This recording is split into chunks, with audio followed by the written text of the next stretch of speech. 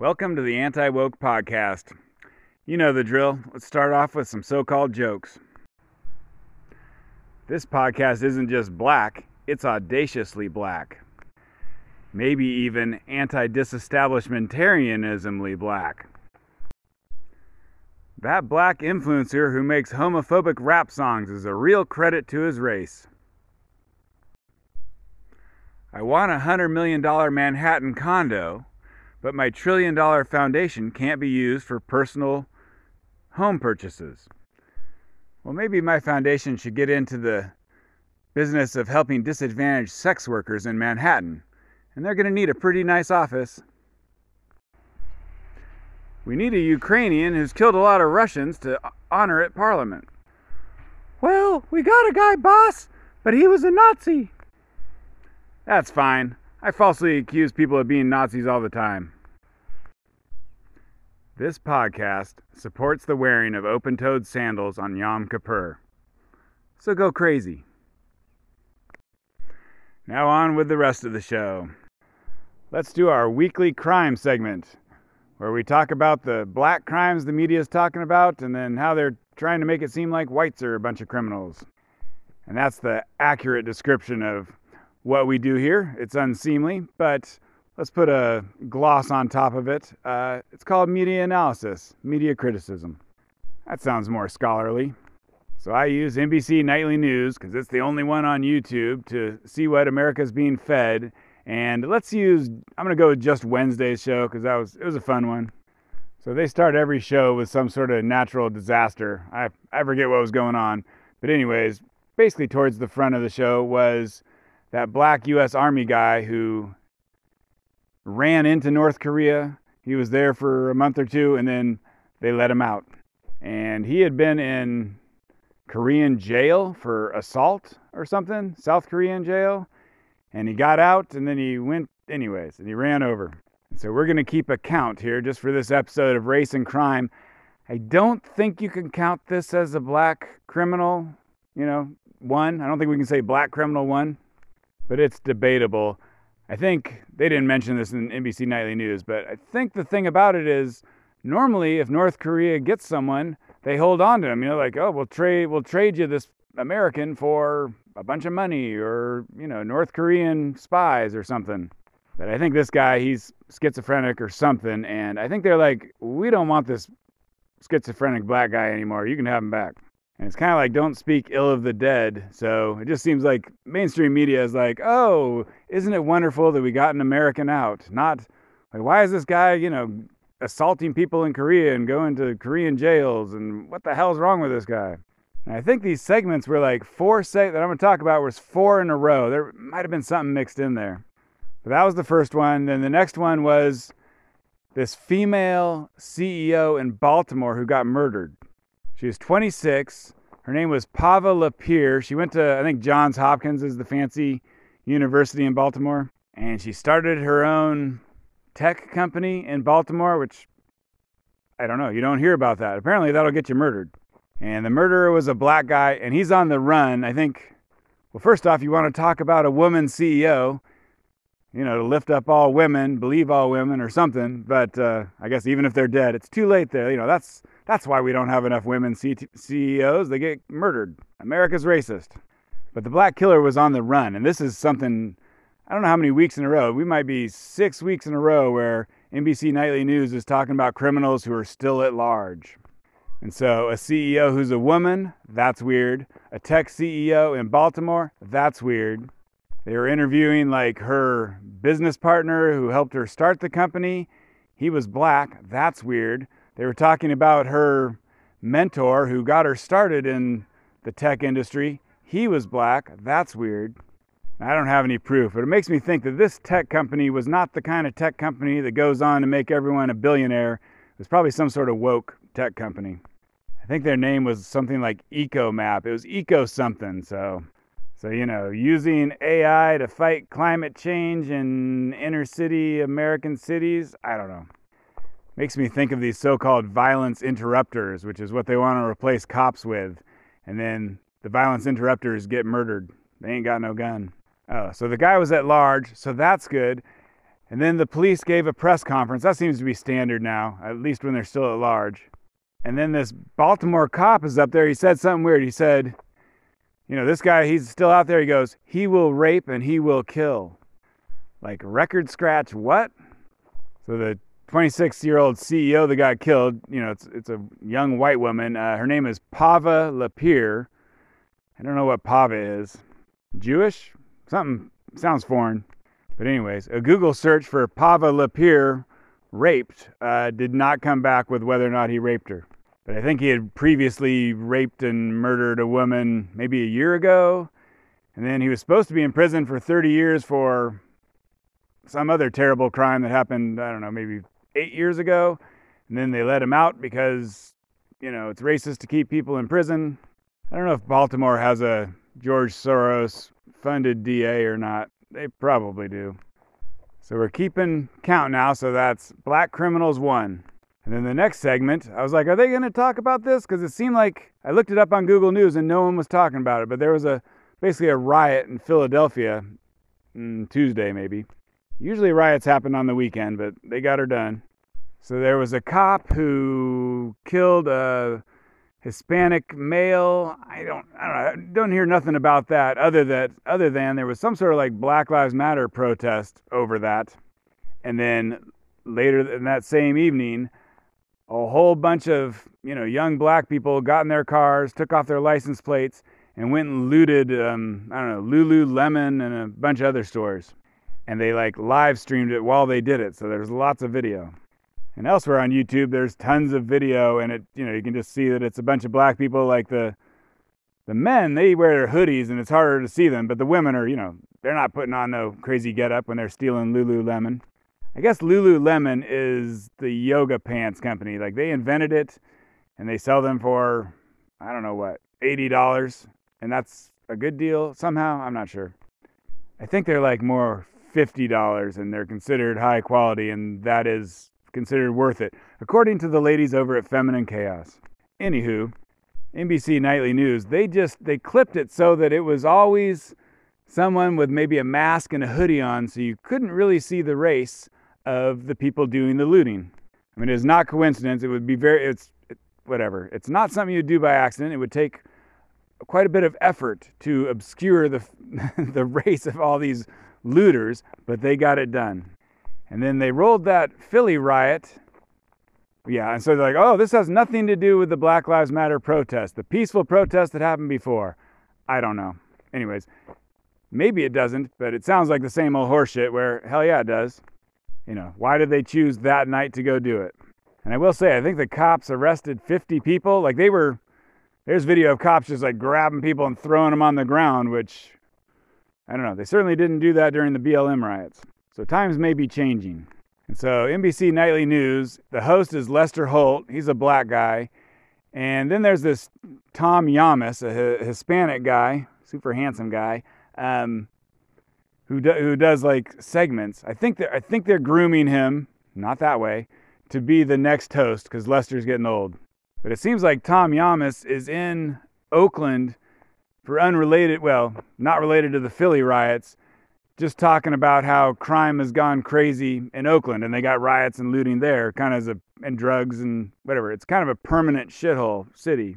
And so they rolled in a bunch of footage of basically black people looting various stores and then talking to the black people, Tom Yamas interviewing black people. And so I think even though the Philly stuff, they hid the race, I think the viewer got the idea that this is a black thing. And so I'm going to count that as number 2 of black crime.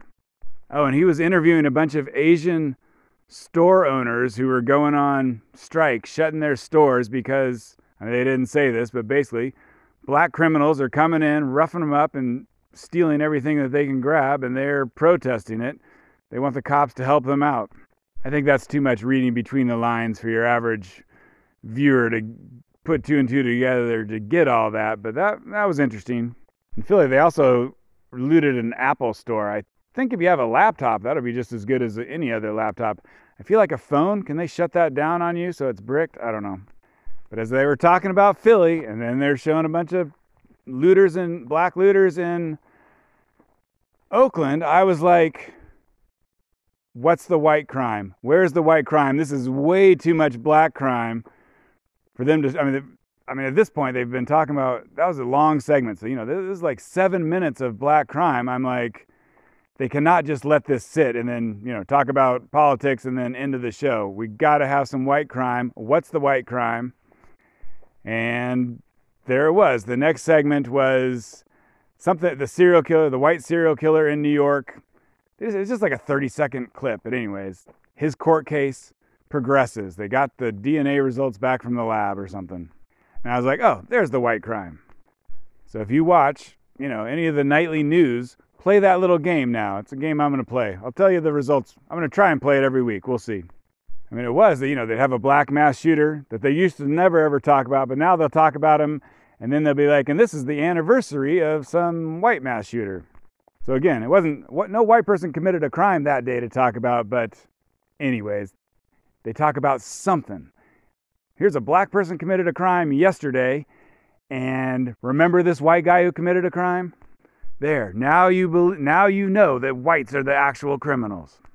So basically that was 2 black criminal stories, 1 white criminal, about 7 minutes on the black criminals, about 30 seconds on the white. So this is definitely something you wouldn't have seen in 2020, 2021. And then I don't know if you can count this, but then they had a segment about a cop who was abusing a suspect, beating the crap out of him.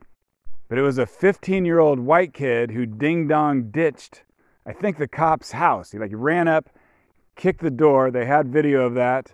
And then the cop turned off his, I don't know if he ran out the door with his cop uniform on. I'm not sure how that went down. Maybe found him later. That's right. And the cop turned off his body cam and then went and threw the kid on the ground and, punched him in the face a few times. I think broke his orbital bone. So I'm not going to count that one. I mean, normally it would be cops are white, whites are evil, cops are evil. But a cop abusing a white kid, that's a monkey into the ointment. So, I don't think the media is going to start giving the correct impression that more unarmed whites are killed by police each year than unarmed blacks. But the level of on-purpose deception from the media is definitely changing. And so I'm this century's Rosa Parks, and let's remember, the media is pushing a racist narrative against whites with this crime stuff. That's why it matters. It doesn't matter if some individual commits a murder and the media reports on it. It's what is the overall impression they are trying to give America.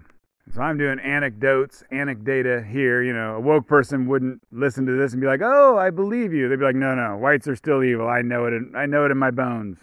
But I don't have the numbers in front of me. But someone did a analysis of print media, and I think basically it was just when there was a picture of the criminal, so you knew their race by the picture, and then they would look through the article and see if they mentioned the race of the criminal, and at what point in the article did they mention it. And if it was a white criminal, then they did mention the race. If it was a black criminal, they generally did not. And this is generally speaking. And then the white criminals, while they were mentioning it, they were putting it at the beginning of the article. And with the black criminals, if they bothered to mention it, they were putting that information in the middle or the end of the article. You had to get all the way to the bottom. Oh, and that's racist. And, like mass shooters. 75 to 80% of mass shooters are black, and yet, I haven't seen a number on this, but I bet you it would be something like 80 to 90% of the mass shooters mentioned by the media are white. So it's a false accusation.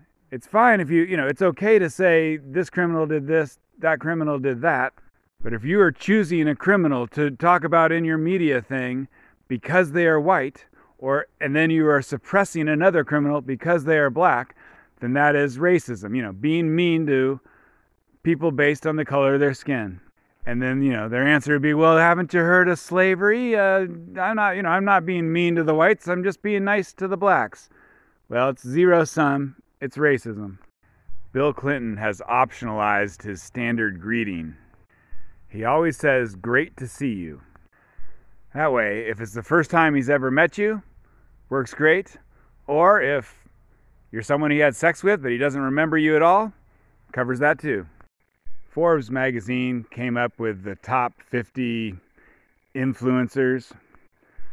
Forbes is like, I think, an old school business magazine, and then for non-subscribers, I think they're mostly famous for having the list of the richest people. It used to be Bill Gates for many years would top the list of the Forbes whatever.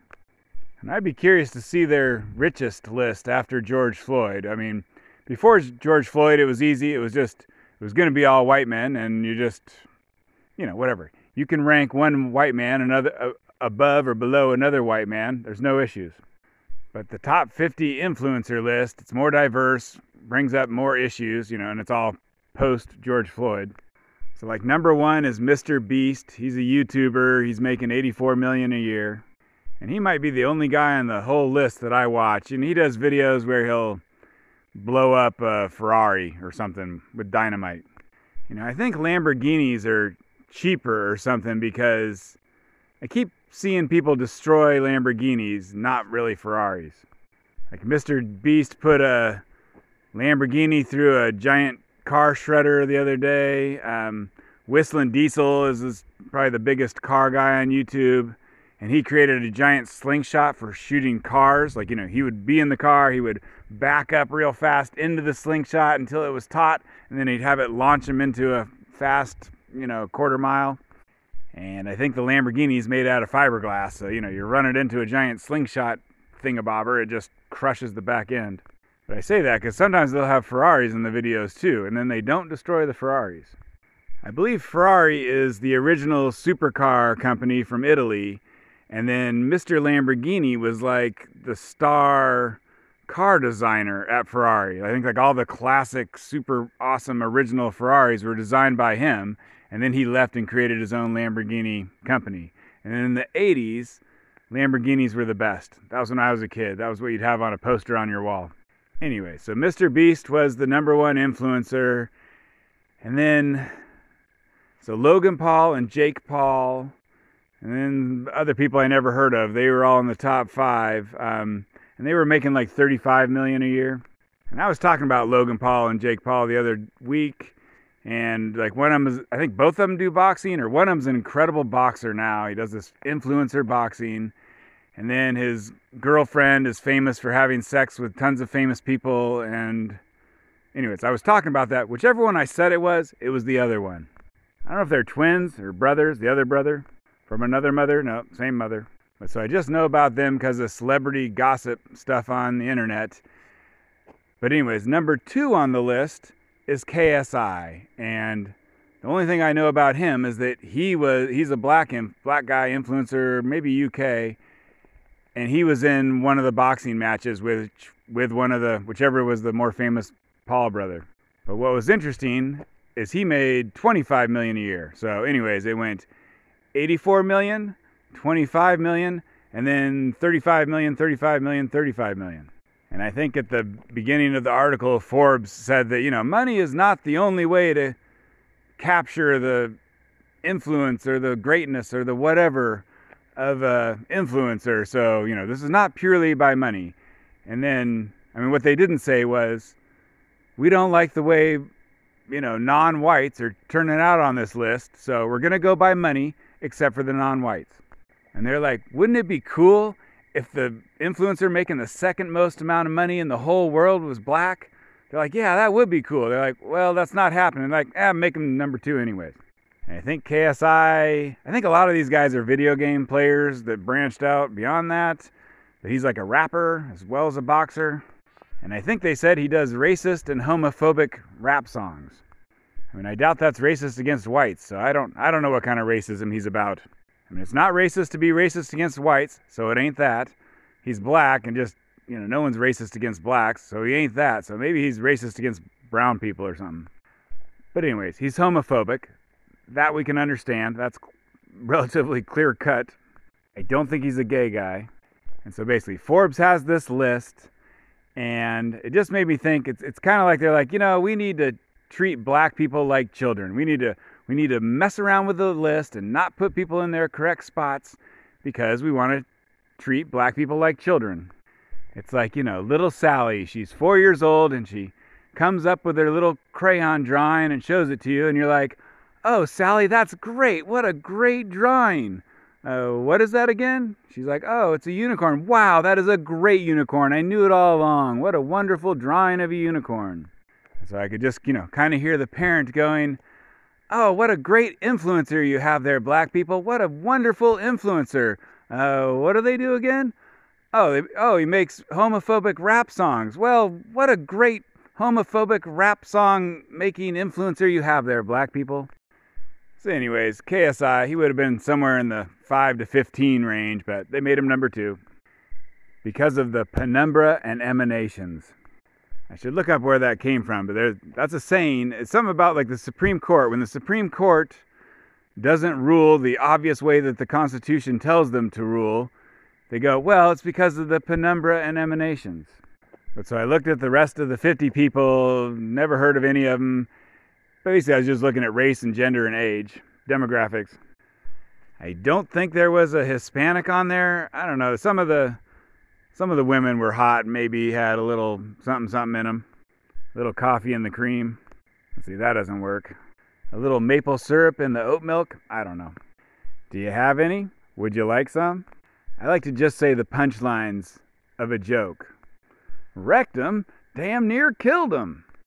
Chris Farley says that in a movie, which that is the punchline to a joke, where rectum means multiple things. Anyways, they don't give you any of the joke. It's just him hanging out with a bunch of black guys smoking weed. And he goes, wrecked him, damn near killed him. And him and all the black guys cannot stop laughing. But anyways, the top 50 influencers, it was pretty much about half, young white men who I think are good at, video games, podcasting, YouTube. And then the other half is just absolutely smoking hot, the hottest of the hot.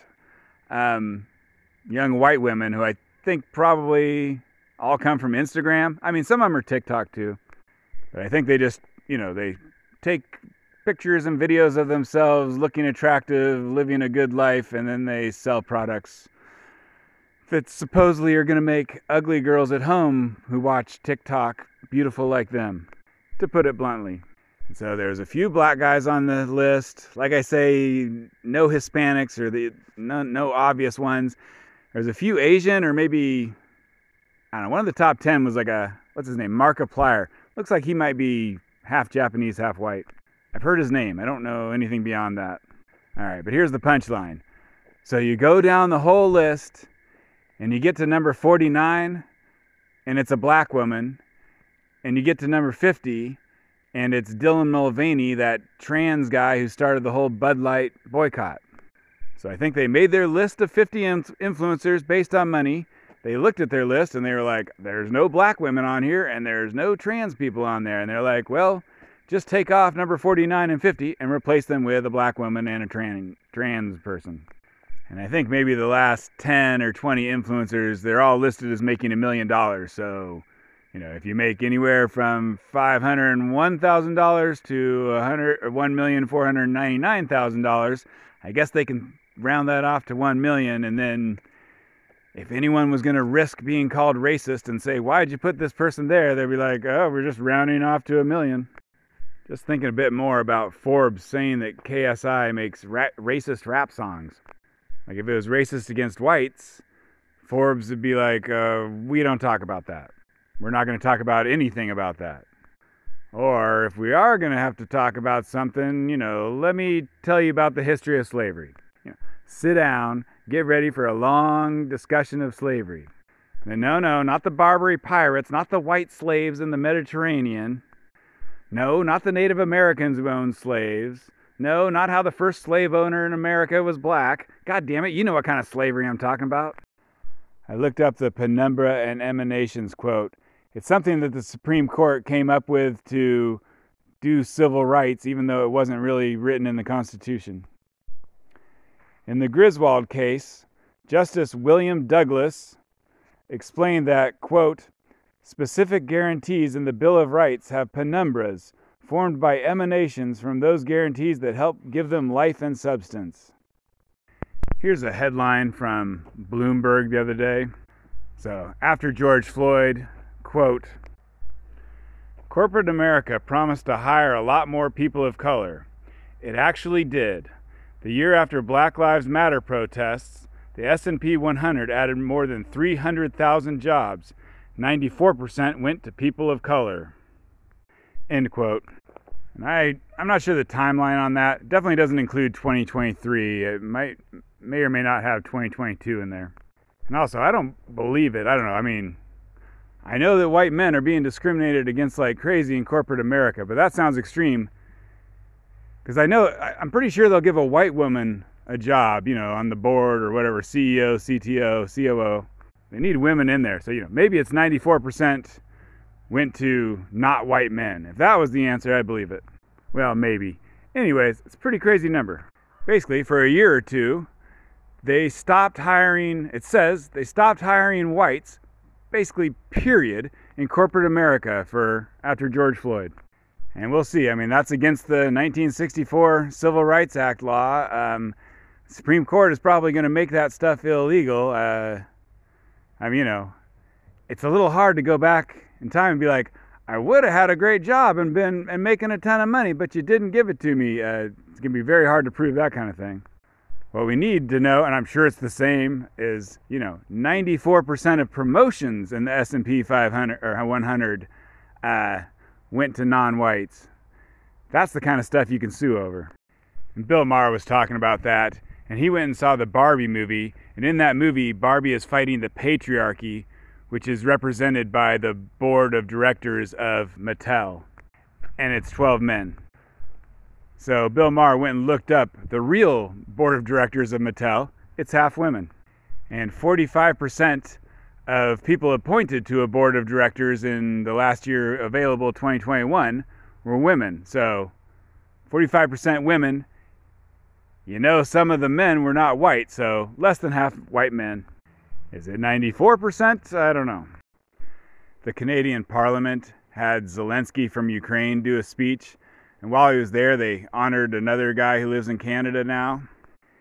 He's like in his 90s. He fought in World War I or II, killed a bunch of Russians, got a big old standing ovation. Turns out he was a Nazi, so that's fun. I can see them as they're trying to find, some Canadian person to honor alongside Zelensky. They're like, well, we got this one guy, he killed a lot of Russians in World War II. Oh, sweet. So he was in the U.S. military? Well, no, the U.S. and Russia were on the same side back then. Oh, was he in the Japanese army and he was killing Russians? Was he a Japanese guy? Well, no, he's not Japanese. Well, whatever. Whoever he fought for, I'm sure it's fine. But the All In podcast is talking about it, and then David Sachs, who's against the Ukraine war, does a phenomenal breakdown of America's involvement leading up to this war with Russia. America's war with Russia, using Ukraine as a proxy. So I'm going to play about a 5-minute clip of him breaking it all down. But reminder, he's going to mention Victoria Nuland. And so she was the Undersecretary of State who basically was in charge of overthrowing the everyone in the world agrees legitimately democratically elected government in Ukraine in 2014 on behalf of America. And it's kind of funny. It's like, what the hell kind of job is Undersecretary of State? Anyways, apparently it's a pretty important job. I think the Secretary of State is overseeing, America's attempts to overthrow probably 20 different governments around the world, at any one time. And then if you got a live one, he doesn't have time for that. So you put an Undersecretary of State on it. So, in America, we don't even know the Undersecretary of State's names. I think there's more than one. That's a good question. But they can be put in charge of destroying entire countries, countries in Europe with 40 million inhabitants. Here's the clip. Way in which I think this wasn't an accident, Jason, is that if you look at U.S. policy towards Ukraine, we have made common cause with a number of these far-right ultranationalist groups, frankly, neo-Nazi groups. And this occurred before the current war, so it's not just a marriage of convenience. First of all, if you go back to World War II, the father of Ukrainian nationalism is a guy named Stepan Bandera. And today in Ukraine, he is seen as some sort of hero, and there are streets named after him, and there are streets named after some of his co-conspirators who collaborated with Nazis. If you fast forward to the more recent past, to 2014, when we had this Maidan coup in Kiev that was backed by Victoria Nuland. One of the key figures in that coup was a guy named Ola Tonnybach, who is the founder of the Svoboda Party, which is the social nationalist party, which, if you know what Nazi stands for, it's National Socialist. They basically just flipped the name. And the original logo of the Svoboda Party was the Wolf's Angel, which was a Nazi insignia. This was a far-right party infused with the racial ideology of Stepan Bandera, who was, again, a Nazi. And they brought this guy in and his party as the muscle in this coup. If you look at the Victoria Nuland phone call, the infamous phone call where she is picking the new Ukrainian government, the Yatsar guy phone call, she says that Klitsch, meaning Klitschko, and Tonnybach need to remain on the outside, but Yats needs to be talking to Tonnybach 4 times a week. Okay? He was part of the chess pieces that they were moving around. After the coup, a civil war breaks out in the Donbass because the ethnic Russians there are opposed to this new government and the fact that Yanukovych, who they voted for, was deposed in an insurrection. What happens then is a war breaks out where far-right paramilitary organizations like Right Sector and like the infamous Azov Battalion start killing these ethnic Russian separatists. And a full-blown civil war breaks out, thousands of people get killed. Does the Kiev government suppress these neo-Nazi groups? No, they bring them under the formal command structure of the Ukrainian military. Azov Battalion becomes a division of the Ukrainian military. It's shocking. And this goes on from 2014 through 2021. Saying the Ukraine army, just to be clear here, has Nazis in it, Nazi supporters. There's no question about that. And there are many people who were concerned about this in the 2015 to 2020 timeframe. There were many articles written about it. The Nation had an article about it. There were efforts in Congress at various points to try and ensure that the aid that we were giving to the Ukrainian government did not go to the Azov Battalion. So it is said. It is said. Okay. I think the important and obviously do you think Zelensky's a Nazi or a Nazi sympathizer? No, I don't think he's a Nazi. And to be clear, I don't think most Ukrainians are Nazis, and I don't even think that most Ukrainian nationalists are Nazis. What I'm saying is that there is a Nazi element in Ukraine that people have whitewashed over. Well, here's the thing about it. I don't think it's a huge percentage, but I think they have outsized influence due to their willingness to use violence, due to their extremism. Yeah. And their willingness to use violence. Do you think it's any different than the Nazi percentage in, say, whatever you want to say, white supremacists in the United States or in Germany or anywhere else? I do, and I think it's different in the sense that in the United States, for sure, we have neo-Nazi groups. They're not brought into the military. We don't have streets named after their patriarchs.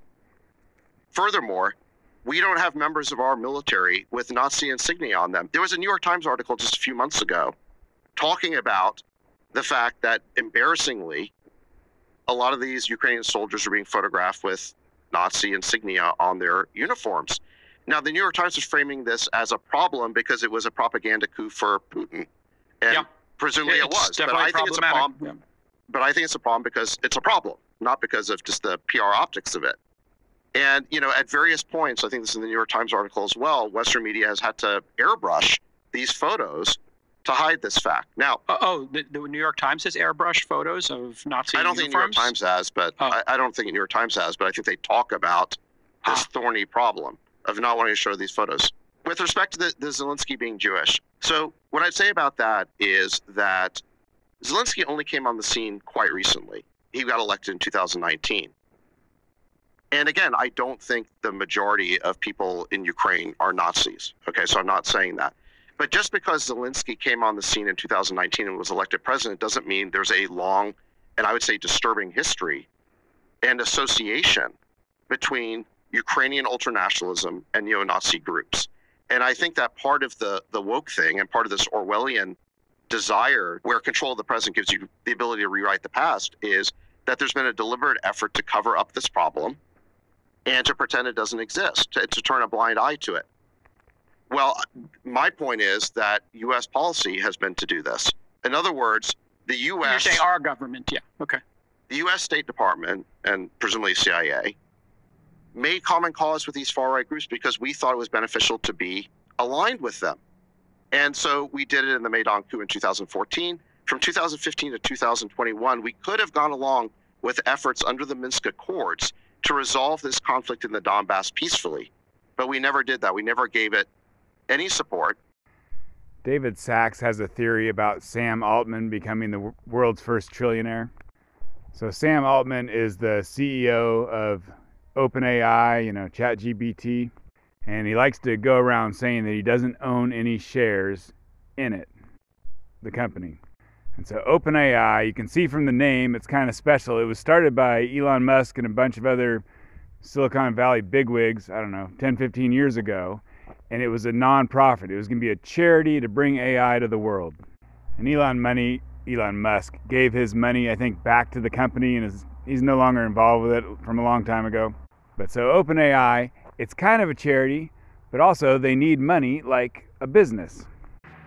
So they've been doing, investment rounds and stock options to their employees and just all that stuff. But they say, we're a charity, so this is different. Or, we're kind of a charity. So say you buy $1 million worth of OpenAI stock. Well, they say, okay, you can have that stock, but we're not going to let you make more than 10 times what you put in.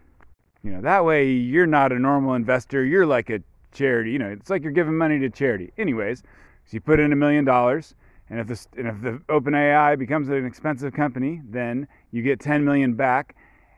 And basically you have to sell your shares back. As soon as it hits a certain valuation, you have to give your shares back to OpenAI, and they give you $10 million. And so here's the conspiracy theory.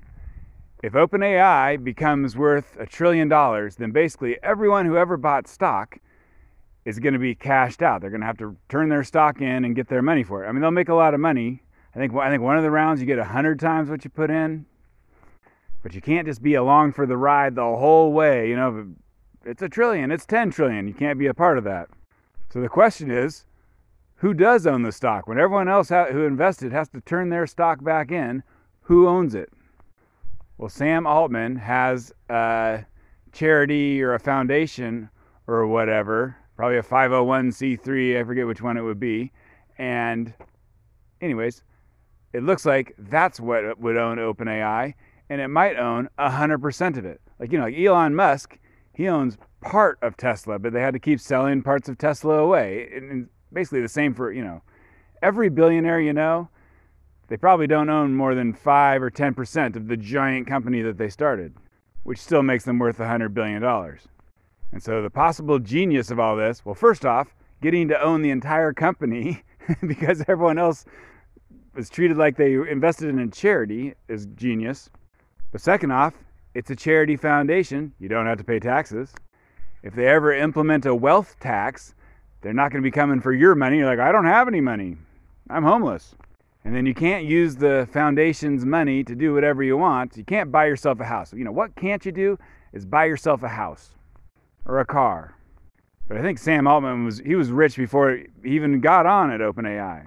And being the sole owner and total control of a $1 trillion company, I'm sure you can use that power to go do something else to make yourself money.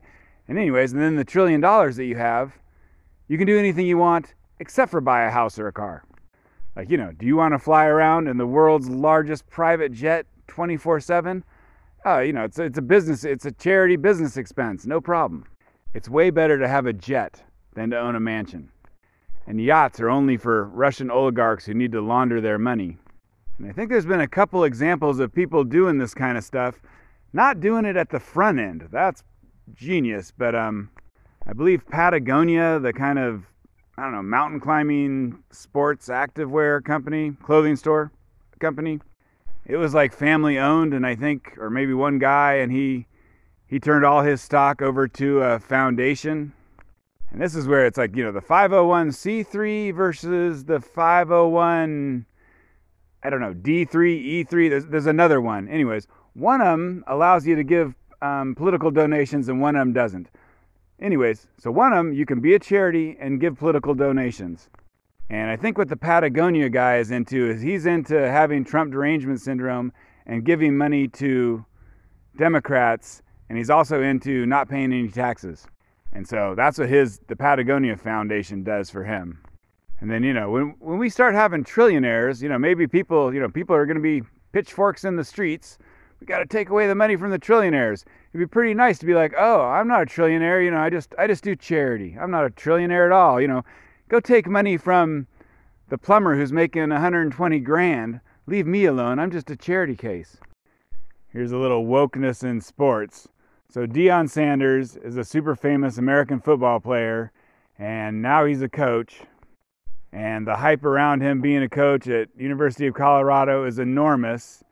It's kind of because he was always super famous. I think, the media's playing it up because he's a black coach. He's kind of like the great white hope, but he's the black hope. Because black people are the best at playing football, but so far they don't seem great at being coaches. Or maybe it's just racism.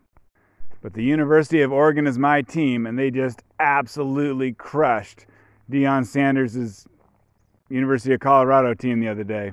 Wah, wah. And they put TV cameras in the Oregon locker room, and the coach is firing up his team before the game, and he's like, they're fighting for clicks. We're fighting for wins. And I think Deion, he rubs the other coaches the wrong way by being super duper famous and whatnot. And he talks weird, like, in a after game interview, he'll be like, yeah, they wanted to beat me. Like, you're supposed to say, oh, it's a team game and everyone played their hardest and whatever horseshit you're supposed to say. But he's like, me, they want to beat me. He's like, oh, and there's a team too, but basically it's all about me. But CNN did an article about his audacious blackness, so I'm just going to read you some of that. It's kind of funny. After his team's first victory earlier this month, University of Colorado football coach Deion Sanders said something remarkable. He talked bluntly about racism and football in a way that few black coaches at an elite level are willing to do. Quote, we're doing things that have never been done, and that makes people uncomfortable, Sanders said. When you see a confident black man sitting up here talking his talk, walking his walk, coaching 75% African Americans in the locker room, that's kind of threatening. Oh, they don't like that, end quote. We know what Sanders' critics say. He's got a big mouth. He plays the race card when he should just coach football. His, quote, hype train is about to derail, end quote. But as at least one columnist has noted, Sanders also embodies the, quote, audacious blackness, end quote, that so many African Americans hunger for right now. Black America's embrace of Sanders and his team is now well documented. One black commentator has compared him to Muhammad Ali. Numerous black celebrities, from rappers Master P and Lil Wayne to LA Clippers forward Kawhi Leonard and actor Dwayne "The Rock" Johnson, have made appearances at his games.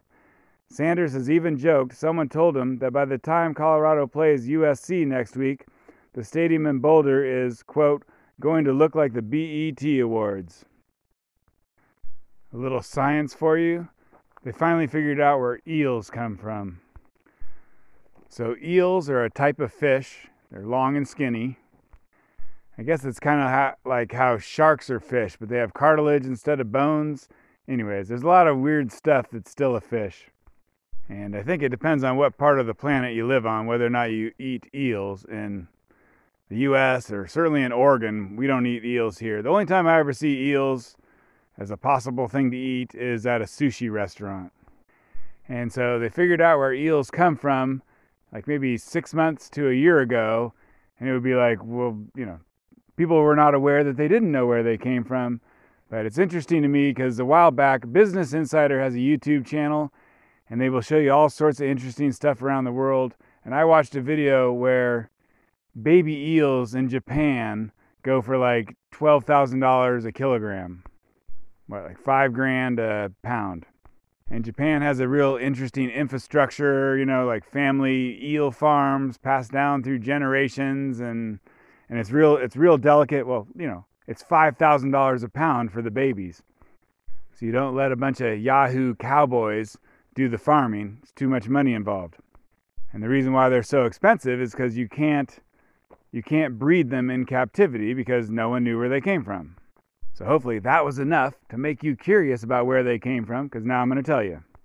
So eels are weird. They go through like 5 stages where each stage looks like a different animal, and I think a lot of times people didn't know that this was a baby eel, or this is the middle-aged eel or whatever. They're just like, oh, that's a whole nother fish. And I think they start off as maybe a larva. I forget what they were calling them. It's almost like a little worm or something. I think it's larva. It's making me question myself now, so take it all with a grain of salt. But I think they're like a larva, and then they look like a leaf made out of glass, and then they turn into little eels, which are called glass eels because they're transparent. And then they turn into, I think, what's called the yellow eel because they're yellow. And then they turn into the full-size eel, which is, I don't know, like dark mud-colored. And I guess the Greeks and the Romans and probably lots of people who didn't have writing, but anyways, the people who did have writing back in the day, they used to eat eels, and they wondered at them because they're like, these eels don't have any reproductive organs. And basically, as far as we knew, we're like, even modern science, you cut them open, they didn't have any reproductive organs. But to cut to the chase, there's a deep part of the Atlantic Ocean. It's actually kind of off the east coast of America, like a big, it's a chunk of the ocean that's as big as, I don't know, North America itself. And so the eels, they start out as babies on the seafloor there where it's super deep and you can't go look at them. And then they swim over to like Europe. They live most of their life. And then when they're full size, they move back to the Atlantic Ocean off the North America.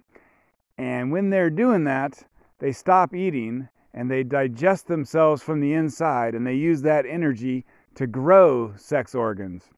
And then they spawn on the bottom of the ocean off of North America, and they die. And I think we've been putting radio collars on them for a while, but they're just, oh, that's right. It takes them 18 months to go from Europe over to off of North America. And so it's just like the radio collars don't last that long. Plus these eels are on the, they're a mile down on the bottom of the ocean floor. And it just made it difficult before you'd ever see the radio collar. It started here, ended up there. And I don't think just because we figured that out, now we can grow baby eels ourselves. I mean, whoever figures that out, they can sell them for $5,000 a pound, but we haven't done it yet. All right, folks, you heard it here first. Emergent conspiracy. And so emergence is a thing in science where something complex comes from a bunch of simpler parts.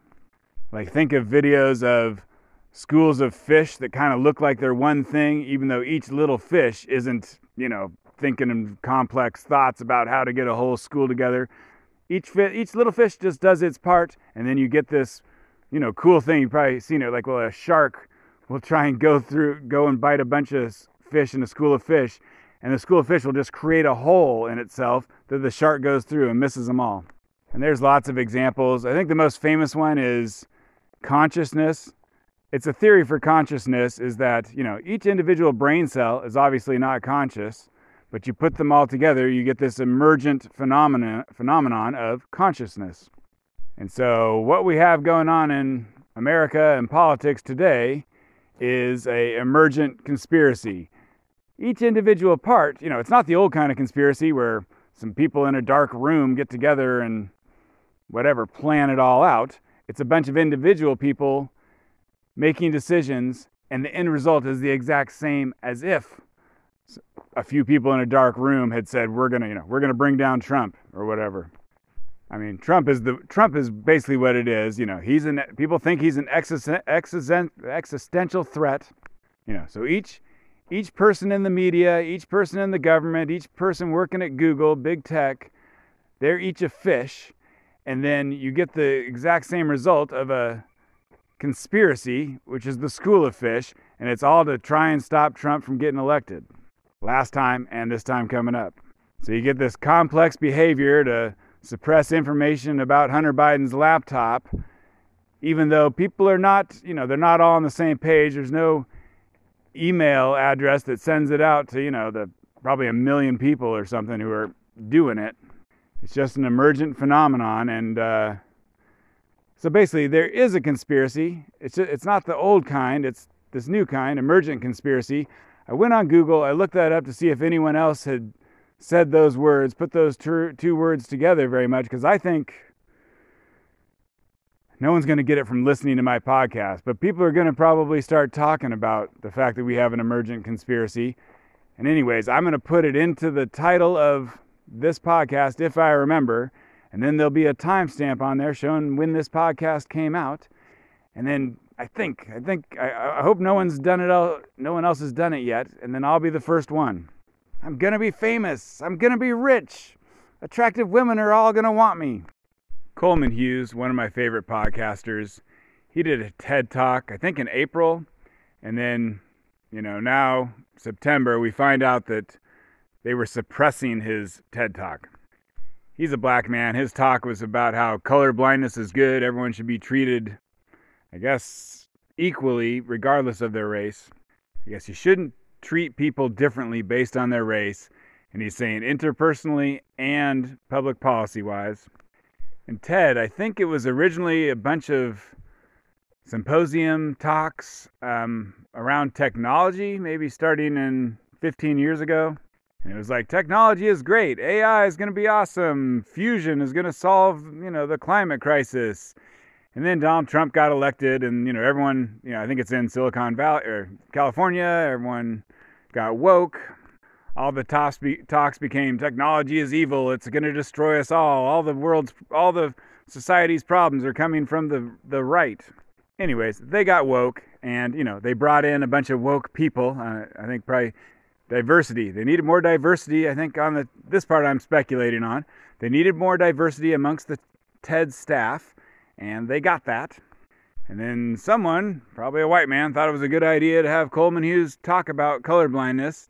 And then that freaked out a bunch of the staff. I think the black staff, the woke staff, not just blacks. Well, I'm talking about this because Coleman is on the All In podcast. And it sounds like one of the guys, he's unaware. He's like, oh, was it were the black employees were complaining about it? And Coleman's like, well, some of them were black. I don't know exactly who was complaining about it, but I have no reason to believe that they were all black necessarily. But that's a common misconception. I bet that at least one of my listeners has that misconception, even though I mention it a lot. But anyways, woke people who are racist against whites, etc., that is not black people. Maybe disproportionately, but it's white people.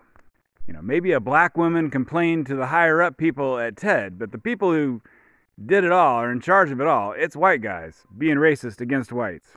Anyways, the TED Talks, they normally get 500,000 to 1 million views. Somehow Coleman's got, 80,000 views. I don't know, shadow banning of some sort on a TED website, no clue. And you get up in front of a crowd, you do the talk, they record it, it's a video, but then, they don't necessarily release it. I guess, they don't live stream it or something. So people were complaining, woke people were complaining, and I guess what they said was, you should do a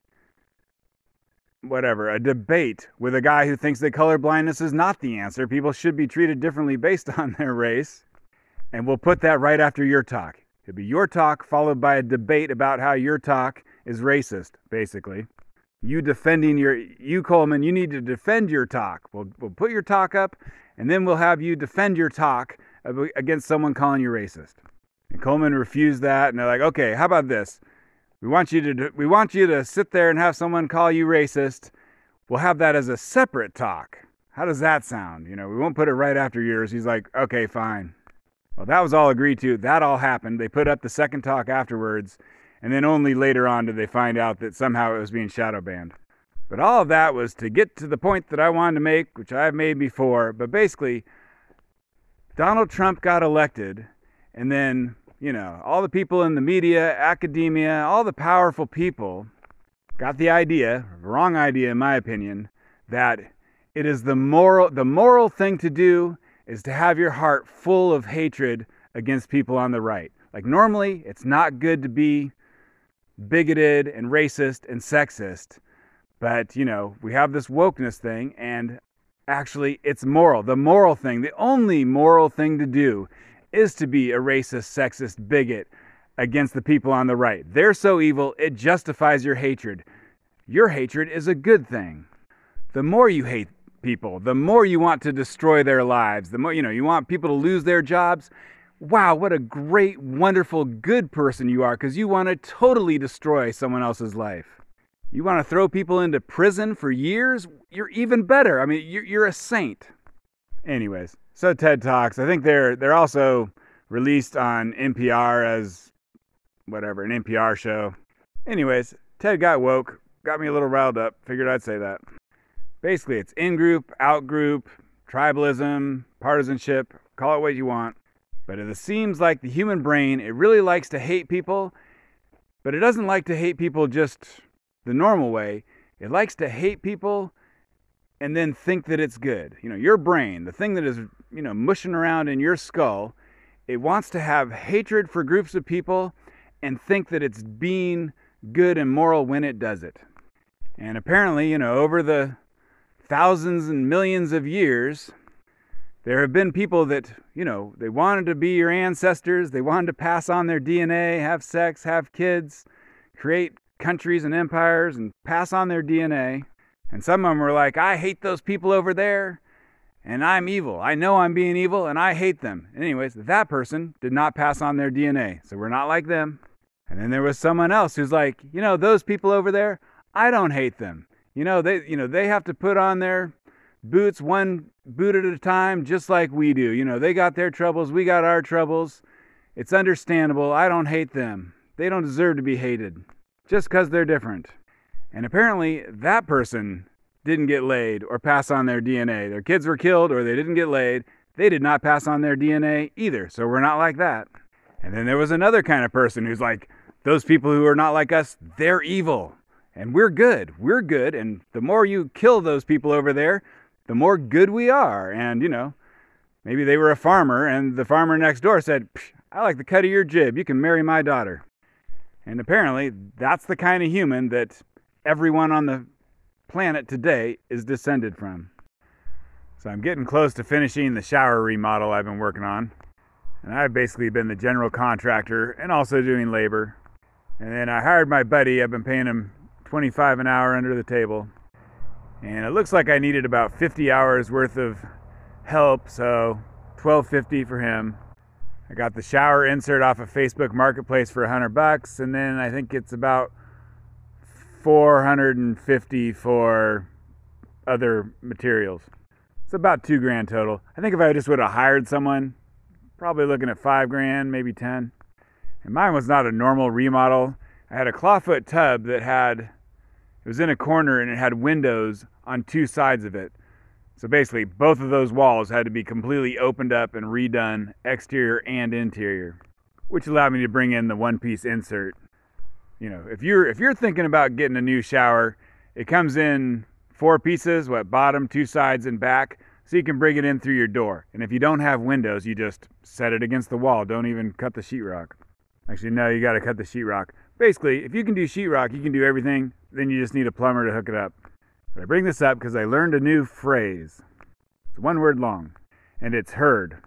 So me playing the contractor and him playing the laborer, that's not our usual relationship. You don't normally get to order your buddies around. And especially crawl under the house and go do this thing that you're not going to enjoy. And then double especially, I'm not a real contractor or a plumber. That thing that I told you to, that thing where I made you crawl under the house and do something you didn't enjoy and it took a long time and it really sucked. Well, that was all wrong. So now you got to go in, take all that crap out, and go do it again a new way. And so as I was telling him to do each of these various things, he was replying to me, heard. And at first I thought he was saying word. I don't know if you listen to rap songs in the 80s and grew up like me. In the 90s, we used to say word. It means yes and I agree, but it's, kind of black slang. Man, those hamburgers were the bomb. Word. I had a buddy who would always say, word, Quita. I'm not sure where he got that. It just meant yes. All right, so get ready for some cussing. But anyways, but my buddy was saying heard, like I heard you. And I was like, well, I thought you were saying word. He's like, he used to be a line cook or something in a fancy restaurant, where there's yes chef, no chef. And so apparently when a chef goes around and gives you an order, you just say heard. I heard you and I will do it. And basically it's a high stress situation in those kitchens sometimes, and it's all time sensitive. So basically, they needed a word for, like, oh, hey, go cook a steak, and you can say, I would love to go cook a steak. I'll do it right now. Well, you say heard. But sometimes the chef tells you to do something you don't want to do, or something that's impossible.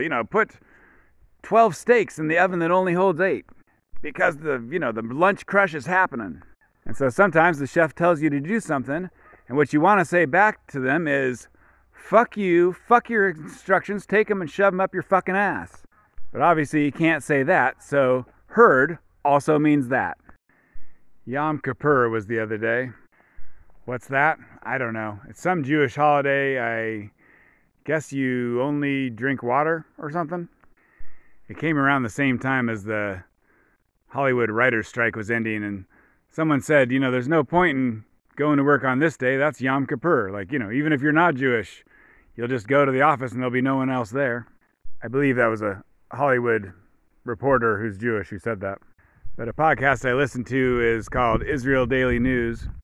And the host of that is Shanna Fold, who is a very attractive young Jewish woman. It's not why I listen, but that is, I don't know, that's nice. But she's talking about Yom Kippur, and she's like, well, normally I just tell you what is going, what the news in Israel is. But today I was part of the news. And so I've said before, you got, in Israel, you got the Ashkenazi Jews. That's the white Jews, the kinds we have in America. Then you got the Mizrahi Jews. That's the brown Jews, which we don't have. But anyways, they're more Middle Eastern and South European. And the white ones are kind of atheist, and the brown ones are religious, and they don't get along, or they don't agree politically. It's like the partisanship in America. But apparently the white Jews, the Ashkenazi, are split. I'm sure the Mizrahi are split too. No one is a monolith. But it sounds like the white Jews who have lived in Israel for a while, they're left-wing, they're atheist, and they don't like religious Jews. And the kind of white Jews that are religious are ones who moved to Israel more recently. Maybe. That's just the hint I'm getting. And we're not talking Orthodox with a funny hat or clothing and little curly Q hair. But so anyway, so Shanna, I think she's from New York. She's been in Israel for years, but so Shanna, with 2 N's, she's very sensitive about that. Her and her mosque or church, I can't think of the word. Well, actually, it sounds like maybe they don't have a building, whatever it's called. I don't know. They like to do their prayer outdoors. Anyway, so they got together to do their prayer in a park or something in Tel Aviv, the biggest city in Israel. And so they're religious enough to pray, but she wears open-toed sandals, so she's not hardcore religious. Some protester, we'll hear about them, tells her. But they recently passed a law. I guess they passed a law on Yom Kippur. She was complaining about doing it that day when you're only drinking water and you don't have time to read the news. But the Supreme Court, which is the liberal bastion of Israel, they passed a law saying you can't have male-female segregated prayer. And normally they have some kind of barrier, but they didn't have that. They didn't know the law had changed, but they didn't have a barrier, but they had some Israeli flags going down the middle. And then kind of like the Black Lives Matter movement, no black people involved. Anyways, the protesters came down there to, say they don't like religious groups period. And then they especially don't like ones that segregate by sex. And I think they just had the flags and they had men and women on both sides. But it was mostly men and mostly women on each side. So they were trying to do their prayer, and then these protesters got up in their face and they were following around and yelling at them and surrounding certain ones. And I think, men getting up in the faces of girls, because that's fun, I guess, and yelling. How would it be fun to put your face right in front of a little girl's face and just yell at her? It's kind of evil, but I guess it wouldn't be boring. You could look at, you could see the fear in their eyes. So Shanna's a little firecracker. She's going around scolding the protesters, and they don't give a shit. And the way she talks, she's not like a Jewish mom from the movies or something, but anyway, she's a little bit proper. She doesn't cuss. It was cracking me up. So I'm going to throw in a 3-minute clip here. You can skip it if you want. I personally spoke with some people when things were a little bit more calmed down, and I'm going to give you the other side of the story. Protesters say they feel that the religious people are taking over the country. One person said that parks and public spaces can have prayer, but not have gender separations. Another person commented that if it had been a group of Muslims praying with separate prayer, segregated gender by prayer, that no one in Tel Aviv would have ever dared to approach them and protest a Muslim prayer. It was just because we were fellow Jews, they felt that they could antagonize us. I could not agree with that commentary anymore. There are Muslims in our country that do separate outdoor programming. Nobody goes and antagonizes them. On my walk home, I saw a group of young people playing cards at a table that they had set up. One of them was a young man who had approached me at our prayer service earlier when we were under attack. He had approached me and told me in English not to be upset, and that not all Israelis share the views of the protesters, and that what they were doing was not nice, and that he gives me his full support. It was such a light at that moment. Before he left, he told me that our nation is crumbling. He said this in English. I told him, don't say that. We are going to rise up and overcome this in unity and with love. This is what I told him. Later on, I saw him again.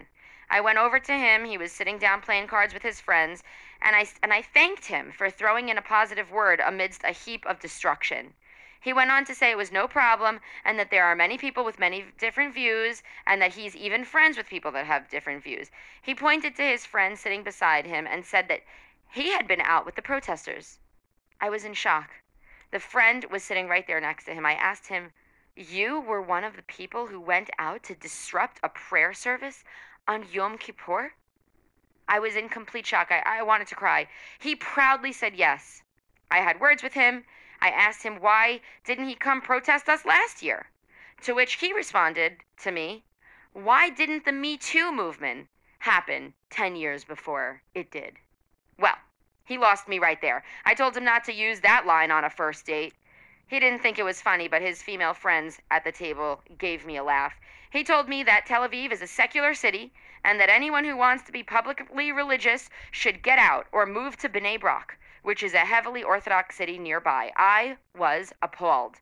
I asked him, where is it written? I said, where is it written that Tel Aviv is a secular city? He said to me, it's not written, but you can find it in Wikipedia. Well, after the holiday, I checked. I didn't see the word secular appear even one time on that Wikipedia page about Tel Aviv. I asked him that if he is a progressive liberal, how can he not see that by telling people what to do and how to pray and how to sit, that's outside of the concept of religious pluralism, which is supposed to be a foundation for progressives. He said he is not for religious pluralism and that he wants to keep the religious people out of Tel Aviv. He doesn't want religious pluralism. He wants his way. He believes that he is the owner of Tel Aviv. I left this conversation in shock. I am sure that the protesters were not fasting. They were plenty energized to fuel up their fire internally and externally as they passed through on their bicycles. There's this idea going around that words are thoughts, that the human animal with the human brain doesn't really have thoughts the way you think. It has words. And I think this is right. Various people have been talking about it. I can't remember who. Scott Adams is one. So first off, there's this thing about free will.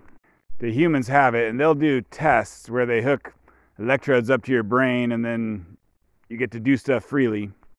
And what they find is that your brain is doing stuff before you think you're doing something. Like, I don't know, if someone tells you to pick up a pencil, it'd be like a little part of your brain already says move the hand before you consciously move your hand. So, do we live in a clockwork universe? Is physics just making you a meat puppet? These are just philosophical things that people argue about. But the answer is some stuff that people think they're doing for good reasons and with thought out and conscious, whatever, according to scientific tests, you're not doing it for the reasons you think you're doing it.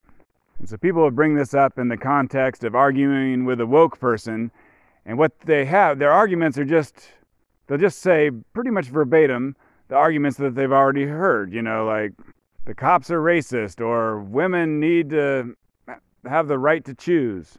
And that's it. There isn't anything beyond that. And, it goes for the right wing. It goes for everyone. I'm sure, what would a right wing person say? This Biden economy sucks. And that'll pretty much, you'd be like, well, give me, okay, yeah, post hoc, pre-hoc, ad hoc. So anyways, if someone says the cops are racist, it's not because they went through a bunch of thinking to come to that result. Like that is the thinking. The words that come out of their mouth is the thinking itself. And then you can say, well, why do you think the cops are racist? And then they will do a post hoc rationalization for the words that they said. Basically, the words that they said are going to now make them come up with a narrative, a theory of the case, a bunch of other words that support the thing that they said. But it's not the actual theory of the case that made them say the cops are racist. It's them saying the cops are racist makes them come up with a long story about why that's true. Actually, let's go back to, someone picking up a pencil with a bunch of electrodes on their head. It's not that it doesn't work if someone told you to pick up the pencil. They're just like, okay, here's a bunch of stuff on a desk. Do something with it. Maybe there's a pencil, some paper, a stapler, whatever. And a person might write some things on a piece of paper and do it on another piece of paper and then put those two together and staple them. And so, before they pick up the pencil, before they start writing, basically before each word appears on the paperwork, anyways, their brain is doing it before they even know they're doing it. It starts with the brain. And then if you ask them, why did you write down these nursery rhymes and put them into a collated, stapled paperwork thing, they will come up with a rationalization afterwards. Like, oh, well, I like nursery rhymes. That was what came to my head. And then, what you always do is you anyways, you come up with a reason after the fact. You don't have time to, in the old days, a caveman, right, doesn't have time to think about why he's running away from the lion. You got to do stuff before you have a reason to do it. I don't know if there's a word for exactly what I'm saying here. Like post hoc rationalization that kind of describes what I'm talking about. Post hoc means after the fact, I think. But because of this, if you listen to someone who's woke, what you will mostly hear is regurgitated talking points. It's really noticeable in political discussions. And like I say, it must be the same for the right. Oh, this Biden economy is terrible. Why is that? Okay, let me try and come up with a reason to back that up. Oh, because of inflation. But you didn't say because of inflation. You've heard literally someone else say, this Biden economy is terrible. So you say those exact words, this Biden economy is terrible. And then if you're asked to back that up, you do a post hoc rationalization and say, well, because inflation is high. And then when Donald Trump was president, gas was $2.30 and now it's $6.75. And you'll come up with all sorts of things to back up that little snippet of the Biden economy is bad, So it's just a fun game. If you're listening to someone talk about politics, listen for them just giving the talking points that they've heard someone else say and not actually making up anything new. And then the other thing that supports this idea is AI. Like, ChatGPT, Google Bard, they're all what's called large language models. And what they do with those is you feed in a bunch of text, the internet, and then all of a sudden they can reason. It's been said that when you rank all of the human inventions ever, the wheel, anyways, the best one ever is language. And it looks like language basically allows AI to come alive and make decisions. You can tell them to, how do you make a hamburger? And they'll tell you how, even if they didn't, and they're not taking that directly from something they read. They can make it up new, generative AI, it's called. And, we don't know exactly. This is a little bit racist or maybe colonialist, but it may be that not all languages are created equal. And because the language is kind of doing the thinking for you, you're the meat puppet moved around by the language. Well, if your language is English or Chinese, then you're going to have a successful society because you're controlled by those things, English and Chinese. And maybe Spanish isn't quite as good as English. We don't know about that. None of that's proven. But you can kind of imagine, you go to, just imagine some shithole country that's got some crazy language that you never heard of. That may not be a language for success. And we may be able to actually figure this stuff out. I don't want to pick on it. Okay, the purple people. We'll talk about those purple people and their purple language. We may be able to, train an AI large language model on the purple people's language, and then you get a dumb AI. It may turn out, and then we'll be like, oh, it was language all along. Or it'll be smart as hell and be like, okay, that theory was wrong. Just go on offense when the mainstream media attacks you. Just go on offense. So the Washington Post was getting ready to try and cancel Dave Portnoy the other day.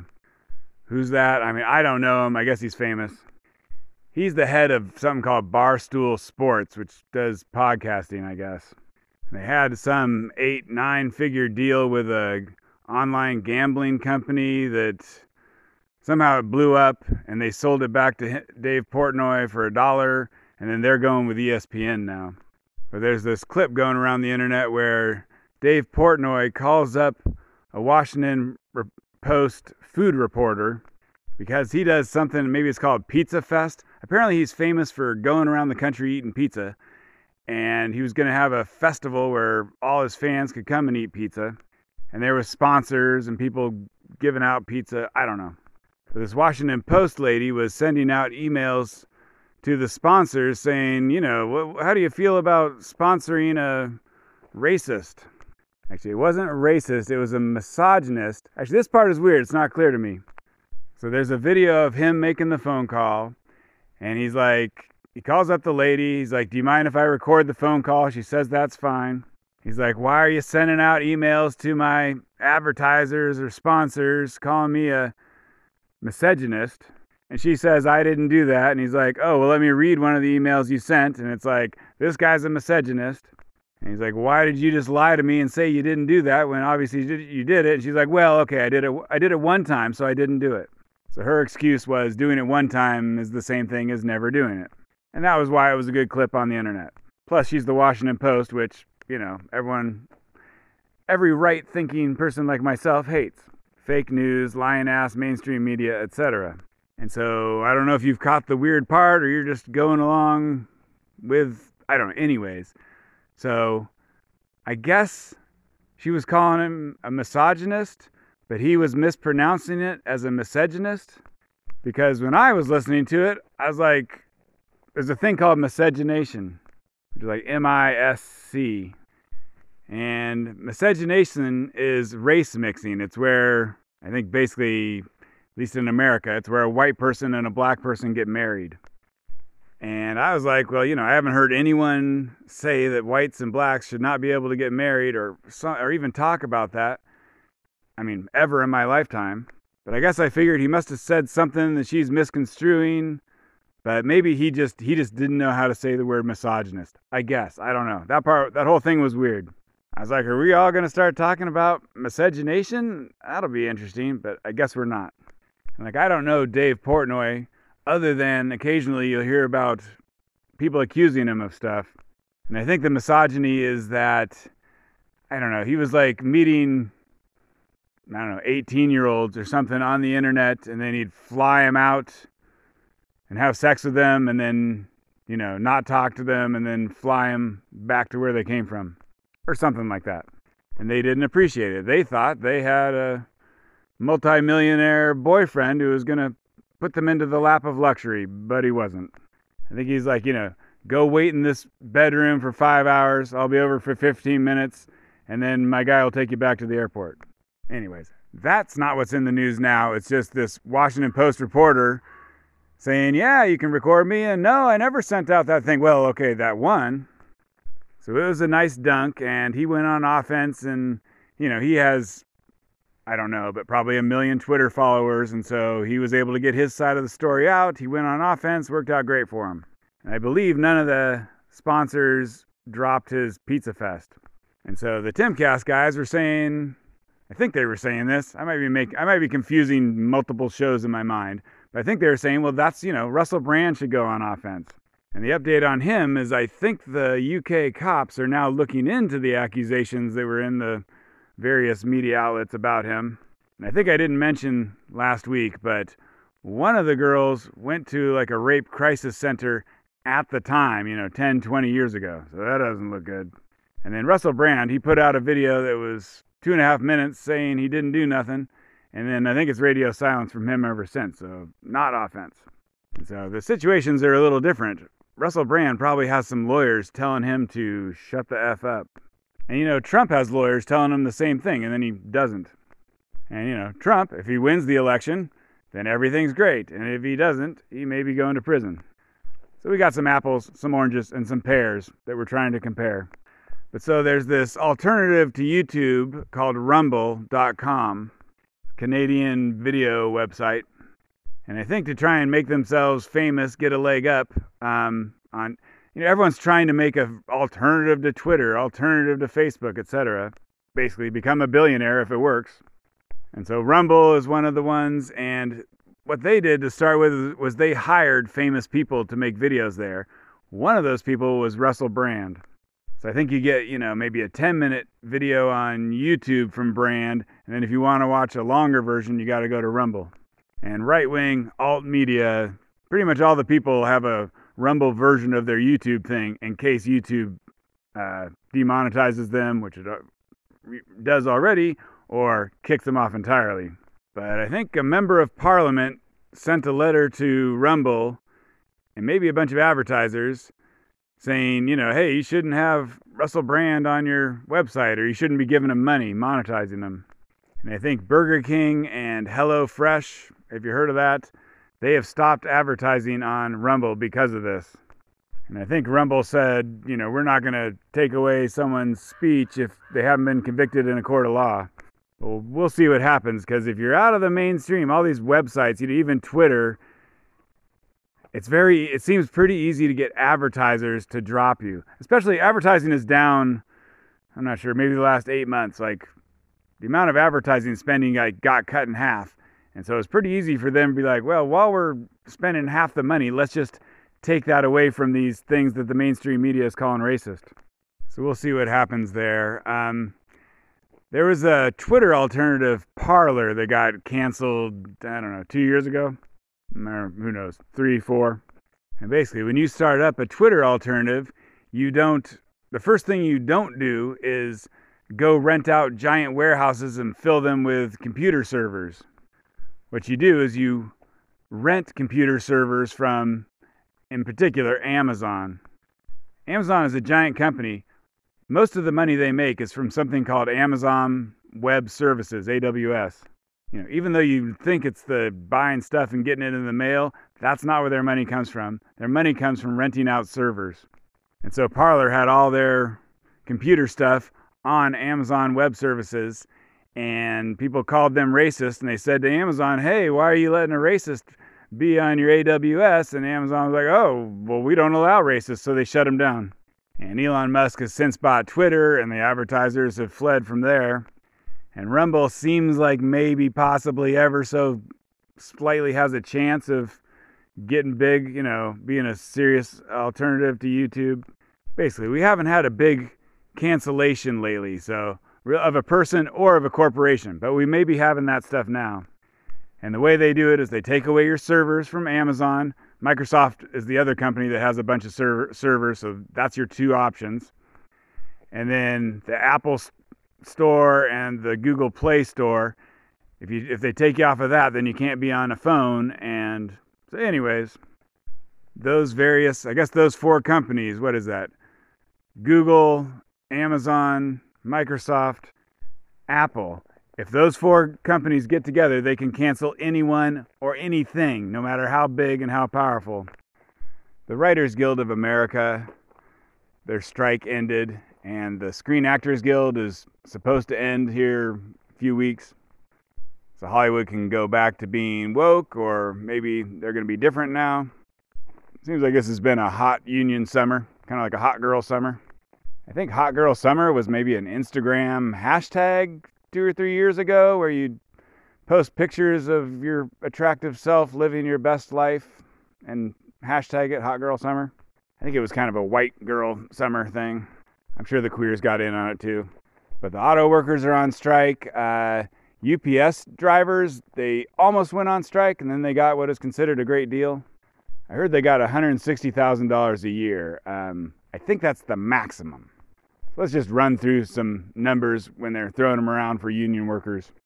So if a driver is getting $160,000 a year, according to reports, I think that includes, working 20 hours of overtime, so that cuts it down. And I think it includes health insurance and retirement fund or 401k matching. So you can divide a yearly salary by 2,000 to get the hourly salary. My tongue did something funny there. So basically, 160,000 a year. That sounds like you're making $80 an hour, but it doesn't include all that crap I just mentioned. So probably can cut that number in half again if you're, not working crazy overtime. So they're probably making $40 an hour, which good job. If you're a UPS driver in Manhattan, you cannot buy a house. If you're a UPS driver in Iowa, you can buy a mansion. So the Writers Guild strike, the big things people are talking about was AI, writers' rooms, and residuals. Well, first off, the money. So, being a writer is, you're like, I'm going to be a Hollywood writer. It's kind of like saying, well, I'm going to play in the NFL. I'm going to be a football player. I'm going to be the quarterback of a Super Bowl winning team. It's going to be awesome. Nothing can stop me. Says the 8-year-old black kid in the ghetto who somehow gets stopped. So the Writers Guild, I think it's mostly just people who have to work a day job and don't have a job writing. And, they're, whatever. Of course they want to strike. They're not working. If you ain't working anyways, may as well strike. It's kind of like buying a lottery ticket. You're like, man, if I ever do get a job as a writer, yeah. Like me and my siblings, when we were kids, we'd look through the Sears catalog and be like, okay, everyone gets to choose one thing on each page that you get to have. And for some reason, I wanted to go through every page of ladies' lingerie, but my brother didn't. It's just a red bra. They're all the same. Oh no, this one's underwire. It'll look great on my Canadian girlfriend. But if a writer works 50 weeks out of the year, I think they make about $250,000 a year. They may have to pay for their own health insurance, not sure. And then there's something called a Section 14 writer-producer, and they make about $12,000 a week, or $600,000 a year. And so I don't care if a sports star makes $10 million a year, and I don't care if these writers make 6-7 figures. That's capitalism. One side asks for the most, and the other side tries to give them the least, and you find the middle. And so on YouTube, I watch a few categories of stuff. I watch people working on diesel equipment, which is not something I've ever done, but I watch them. And gasoline stuff, which I have done. If my car breaks down, I'm working on it. And in particular, I like to work on small engines like lawnmowers, etc. Just for fun. Go to a garage sale, buy a broken down something or other, fix it, and then be like, where do I store this thing? I don't need another lawnmower. Although not actually lawnmowers, more weird stuff. I don't know, I got like a roll around leaf blower, which I don't need because I got like 2 backpack blowers. You get the idea. So I watch that stuff, and then I watch Hollywood movie news channels. And so they're throwing around some numbers for this strike. Let me look. The union asked for $429 million worth of stuff. The producers, which is the movie companies, offered them $86 million, and they settled in the middle at $233. So 86, 233, 429 is the low, medium, high. And that's projections. I'm sure it's hard to come up with numbers like this. Basically, I don't care about that. What I want to know is how does it compare to the previous contract, which I have not seen. But so AI, the writers themselves can use AI if they want, but the movie studios can't force them to. And every movie and TV show has to have at least one writer getting paid, even if the thing's written by AI. And these contracts last 3 years. So I think, 3 years from now, basically AI is not ready right now. 3 years from now, it's going to put them all out of work, or there's just going to be, the writer is going to be a tech guy who controls the AI, and there'll be one writer for who knows what, all of Netflix. Every show, he'll be like, I want a gay rom-com. I want a, black kid in the ghetto who grows up to be a sports star. Or maybe he'll be like, oh, right now what's popular is anti-woke movies about army captains in Ukraine. Make me one of those. Who knows? And the AI will be like, oh, you mean the neo-Nazis? It'll be like, well, yeah, paper over that. But AI doesn't matter. It's for 3 years. Okay, then there's the residuals. It used to be that if you wrote, a Law and Order show from the years ago, then, you'd be getting thousands of dollars in the mail every month for the rest of your life. and that has stopped with streaming, and it's going to be a little bit better than it used to be. Well, I don't know. It doesn't matter. Money. Some people get a certain amount of money. That's fine. So, this is woke, anti-woke. So the thing that would have been interesting is if the streamers had to release their viewership numbers, right? To prove how much money you are owed per residuals, you have to know how many people watched it. And then you could have seen how all the woke shows fell flat on their face. But in general, the streamers do not want to release their numbers and be like, this thing that cost us $500 million only has one guy in Pokima is watching it. Pacoima. So we may get a little bit more real numbers, but basically no. The answer is no. They didn't do it for woke reasons, but unfortunately, anti-woke didn't win there. And so the woke thing, but I don't know who's the winner, but is the writers' rooms. I'll just throw some numbers out. Feel free to ignore, but I think if a show has 6 or less episodes, then either one person can write the whole thing. That's one thing. One person can write as much as they want, but if a second person is ever brought in as a writer, then a bunch of rules kick in. And so, the one writer using AI, that's the question mark. Is every show, can every writer now write an entire thing by themselves with AI? So every show just gets one writer to meet this little magic part of the agreement? I don't know. But if you need more than one writer, then if it's 6 episodes, you need 3, minimum of 3, and they all got to be writer producers, the kind that make $12,000 a week. So maybe every show that was going to be 8 episodes, I think that's common on Netflix, is now going to be 6, maybe. Because if you go over 6, then I think every episode you have to add another writer. So 7 episodes, now you got to have 4, 8, you got to have 5, something like that. Don't quote me on that. Maybe every 2 episodes beyond 6. But why this matters to anti-woke is when you start getting a bigger number of writers, that's where you bring in the diversity, equity, and inclusion. You're like, this show needs 5 good writers, and we're required to have 6, so that's where we bring in, the black woman who has no talent, but then we can say we had a black woman on there. And then she's like, you're not listening to my ideas. This is racist. You're racist. And they're like, oh, well, we'll prove to you we're not racist by saying that America's racist in the TV show. And she's like, well, I'm making $5,000 a week. If you say America's racist and I don't get to write anything, then I guess we'll call it even.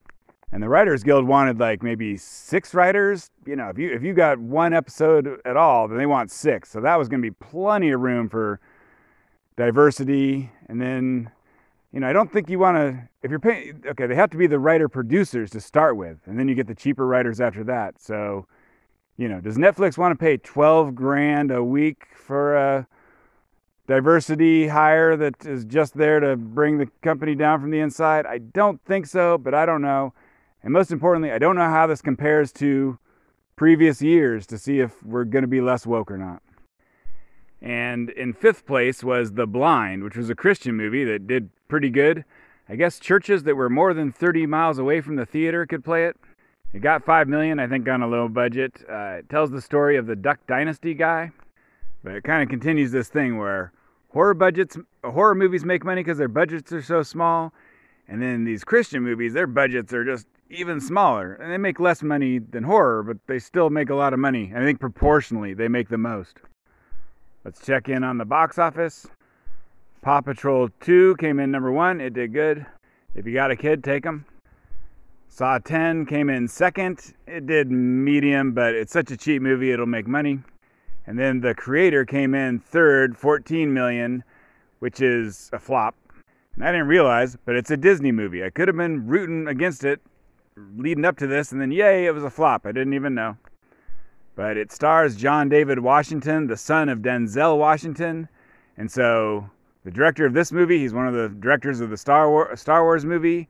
And then Christopher Nolan made David Washington the star of his movie before Oppenheimer, Tenet. Basically 2 huge directors that, are churning out tons big-ass movies. Anyways, they both tried to make a star out of John David Washington, and they both got flops out of him. So it kind of continues this long list of, there was the Oscars are so white hashtag, and then they put people of color in the starring roles of a ton of movies, women in the starring roles, and pretty much all those things haven't made money except for Barbie. And so Disney tried again and it flopped. And this isn't the first movie that Hollywood is going to wake up to whatever this concept. So, movies take 2 years to make. I think 2 years from now, we're not going to see people trying to take people of color that no one wants to see as the star of a movie and making them the star. Like, basically, is it next summer where things change? We'll see. And we got the Marvels with 3 female superheroes, all, very diverse. And then Off-White and the 7 normal height people. So we'll see how those 2 movies do. That's all, folks. Links in the description, and thanks for listening.